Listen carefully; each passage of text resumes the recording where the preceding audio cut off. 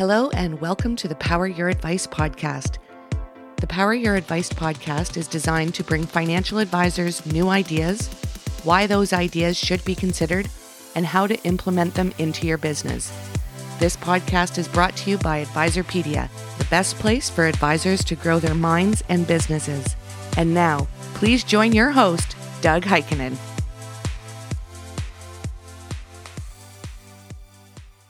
Hello and welcome to the podcast. Today we have industry veteran Nick Woronzof with us. Nick is the founder of NW3 Access. NW3 Access is a company that acts as both a financial agent for advisors and investors and a placement agent for private equity fund managers. Thanks so much for being with us, Nick. Thank you, Doug. I'm a big fan of the folks at Advisorpedia and what you guys bring to the industry. I really enjoy listening to your podcast, and I appreciate you taking the time with me today. Well, thank you. You've taken a very successful career in financial services, working with large firms like Fidelity Investments and smaller firms like Virtus, and focused it on a new company. What is NW3 Access, and is there significance to the name? Doug, thanks again. Let's start with the what. We give our clients access to private markets through various stages of venture, pre-IPOs, whatever you want to call that, which in essence has the capabilities to provide investors with superior asset allocation options within various industries and sectors. Now the why.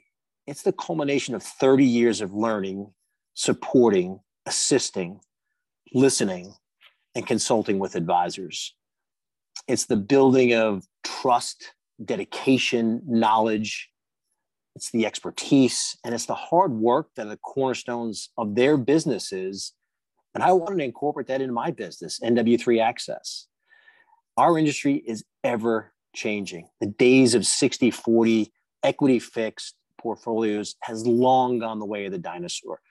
Alternatives are a mainstay in most portfolios if an advisor has access to this. And investors who embrace private markets have enjoyed excess returns relative to their public market peers, and they benefit from attractive portfolio diversification features. Lastly, the how.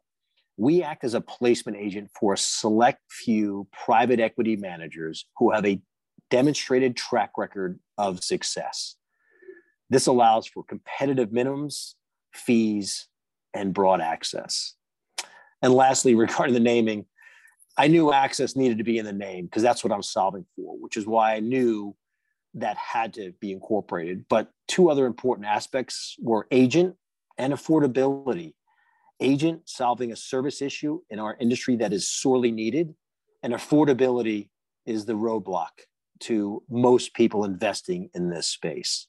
Thus, that's where I got the three: access, agent, and affordability.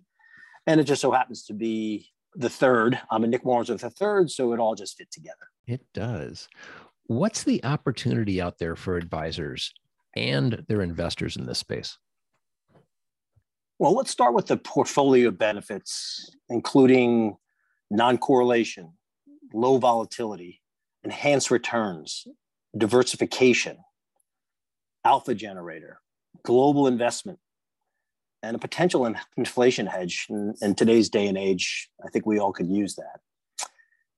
Let me touch on a couple of those individually. So let's talk about non-correlation. Investing in private transactions of companies before they go public tends not to move like the public markets. They move on company news and not macroeconomic themes or global unrest. Enhanced returns. As in all private transactions, investors need to understand they put all their money at risk when they're doing this. But for doing that, they have the ability to make outsized returns. So it's our goal here to find top managers who invest in companies that minimize that risk. Investing in private companies also eliminates the daily market volatility. Our investors wait for a go public time, and our targeted timeline is 6 months to 3 years. So I came out of a private equity fund that had an 8-year to 10-year timeline. So our focus here is to limit that and have a shorter timeline. And then I think also you look at the global markets in IPOs. China led that market in 2020 with over 500 or 536 IPOs. The US was second with 224, and then you had Hong Kong, and there's the Nordic region, Japan, Australia, Indonesia, and India. So you've got this global diversification in a portfolio in these types of securities. And then let's talk about returns. In 2020, IPOs earned an average of 76%. If you want to add SPAC mergers to that, that was about 41%. The NASDAQ was up 38% and the S&P was 13%. And remember, this is at the IPO. If you looked at what we're offering, it's pre-IPO, so even before the IPO is announced and going public. I'll give you a couple of examples here. If you invested in Snowflake at the IPO, you were up 154%. If you invested on the first day after it went public, you were up 20%. ZoomInfo, 115% at the IPO, 30% after it went public. Airbnb, 115 and 1. DoorDash, 38 at the IPO, negative 26 once it went public. And remember, we're looking at pre-IPOs. So if you give an example of this, is Snowflake is a great example. If you invested pre-IPO in Snowflake, you were up between 300 and 400%. So all of those things accumulate: non-correlation, low volatility, enhanced returns, diversification, alpha generator, globally investing, and a potential inflation hedge. Hey, what's not to like about the space? Well, obviously, the new world of IPOs is not what it used to be. Can you explain it? And companies are waiting longer to become public. Why is that? The good news there is there are quite a few new entrants, including some larger players who are providing transparency and liquidity. I recently listened to one of your podcasts that had one of these folks on there. I think it's great. I mean, transparency and liquidity in a space that doesn't have this is a wonderful addition to the marketplace, but the problem still remains. Too much information is too much information. Where do you begin? What are the differences? And it's challenging bringing private transactions retail, which can be good and can be bad. So for us, pre-IPO ventures are getting plenty of press. We all know the great stories of Amazon, eBay, Yahoo, Google, ZoomInfo, and so many others. Yet for as many positive stories, there are quite a few negative ones as well. If you look at the statistics, over 1/4 of the IPOs in 2020 generated negative first-day returns. So our focus is to narrow down the options. We don't want to be the Amazon in the space. There are plenty of others doing that. Our goal is to bring unique ideas from unique managers. And yes, you're right. Companies are waiting longer to go public. That's great news for private investors in that by staying private longer, these companies are generating revenue. So there's more information for an advisor or an investor to base an investment decision on, where in the past, much of this was guesswork on ideas. So I like it, seems good, my friend recommended it to me, rather than true financial viability, which is where these decisions are being based now. These companies are creating significant value while they're private. So that's when you want to get in. It also helps de-risk an investment. I know I'm not even sure that's a term, but if it isn't, I'm inventing it here. De-risking investment happens when a firm demonstrates strong revenue, plans to income profitability, expected near-term liquidity, and they've got strong management teams in place. This is just to name a few things. So there's a great reason why these companies are staying private longer and taking longer to go public. Is there a perfect time for these companies to go public?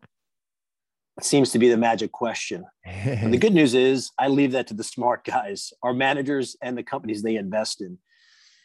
Companies now go public to create a liquidity event for employees and investors, where typically in the past years, it was to generate investment capital to build their businesses. They've got access to significant larger pools of investment capital, whether that's through SPACs. We all hear lots of news on SPACs, or other private equity firms that needs to go public sooner rather than later. It's just not necessary. So these firms can now build their businesses, expand, grow, invest, and build value, all while being private. And with expanded access to invest in pre-IPOs through these large secondary groups, it minimizes the need to go public earlier than a company prefers. So for an example, if you're an employee within one of these companies, there's means to create liquidity in your ownership in that business, where in the past, people went public, companies went public in 1 to 2 to 3 years because that's how employees got paid. Now there's other mechanisms for them to monetize these securities in the near term. So the bottom line is these companies get to build strong businesses privately and go public to reward employees and investors for their patience. Great answer. What are you making better in this space? And what's going to be the difference for an advisor who works with you? To us, it's about access, ideas, and service. There are so many pre-IPO options and opportunities. If you Google pre-IPO today, you can read, research, and learn for days and days on end. Believe me, I've done it. Our goal is to make it easy for our advisors. Having spent the past 6 years specifically in private equity, I learned that advisors are always looking for great ideas and access to great managers. We're a conduit to that. Your career is about building trusted relationships. Where do you see that fitting into the spinning world? The spinning world, yes. As long as it keeps spinning, I'm good with that. My goal is to bring self-service back to self-service. I hear it all the time. Advisors want to know their vendors are champions for them and their clients. My relation with advisors that started in the late 80s after I graduated college, I got into the space directly working for financial advisors and brokers. They know they can count on me to provide thoughts, ideas, support, answers, and direction. I've done it for over 30 years. As I say within our company tagline here, we listen, we find, we connect, we engage, we negotiate, we transact, we support, and we champion all on the behalf of our clients. Sure, that means we won't be able to have as many clients. That's okay, because the ones we have will get institutional service from day one. So in essence, you've become a financial agent. Does that sound right? And if it does, how does that work? Yeah, I love that, financial agent. I remember thinking about building out this business, and I thought of how many industries have agents, whether it's sports agents or media agents. But in this space, there's nobody championing on behalf of our advisors. So I came up with a thought around a financial agent. So in essence, we become a personal guide to venture pre-IPO products, resources, and service. Our clients have tons of challenges. Our goal here is become their solution. So we research and access a select group of managers with a track record of success. So we minimize the number of data points that they need to look at out of the gate. We provide access to data rooms, proprietary research, and to our partners. And this then minimizes and eliminates many of the barriers that our advisors are facing today. I call it noise. With multiple sponsors under one umbrella, we can find investments our clients seek, even when capacity is limited, because as you can imagine in this space, it is about capacity. So nobody wants to typically invest or take a lot of risk in the early days, because as we all know, a lot of these companies will not make it. But in the later days, there's definitely limited access. As I mentioned, these platforms providing this secondary access is also gobbling up that capacity as well. So limited capacity is a constraint for a lot of our investors. You can like something, but eventually if it's not available, it doesn't matter. So we try to remove our managers from day-to-day service and sales, which then allows them to focus on what they do best, which is investing, managing investments, and finding new investments. We provide transparency in an industry that is anything but transparent by providing access to our managers' proprietary reporting. We facilitate downloads to custodians. Everybody loves seeing it on a statement. It makes it real. We provide update calls and also the latest news on pre-IPO opportunities. So our offering gives investors private access to private value creation, which in the old days was only available to institutional investors, ultra high net worth investors. Well, our goal here is to bring that downstream a little bit. And the best part about this is we share in our partners' fees. Thus, there's no additional costs for our service. When our investors invest with us, whether they go direct, which they typically cannot do that with our managers because they have capacity constraints and limited access, but we provide them access to that at no additional cost. You touched on a little bit of this earlier, but let's underline it. Why should advisors be interested in IPOs for their clients? where do they fit, and how important are they in a portfolio?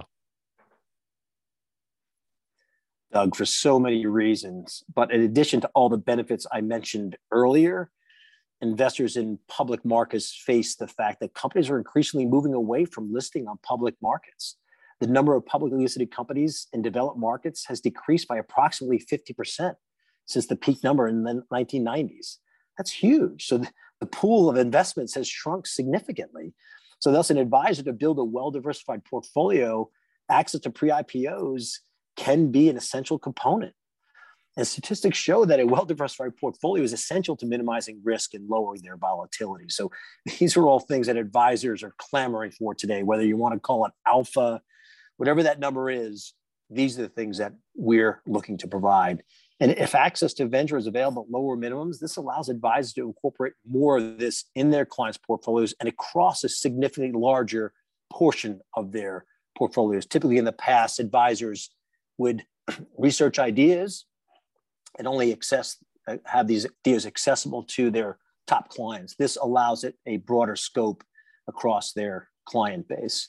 And listen, at the end of the day, if with the likes of COVID seemingly to be around for a long time, investments in biotech and pharma also potentially fills an SRI and ESG component. So it's got a great feel to it.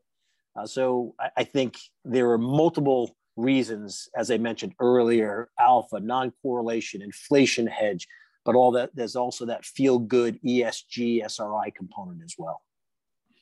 Nick, what's the best way for people to find you? The best way is a few different ways. Through our website, NW3 Access. We've got a wealth of information that supports all this information we have discussed here today.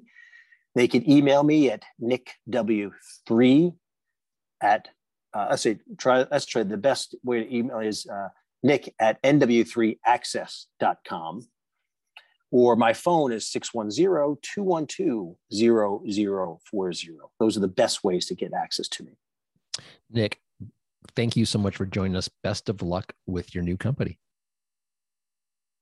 Doug, truly appreciate it. I can't thank you guys enough for taking the time with me today. I look forward to diving into more of the stuff that you've got on your website as well. Thanks so much. Appreciate the time today. Great. Please follow us for all the latest updates on Twitter, LinkedIn, and Facebook, all at Advisorpedia. For everyone at Advisorpedia, our producer, Jakey Beard, and the Power Your Advice podcast team, this is Doug Heikkinen.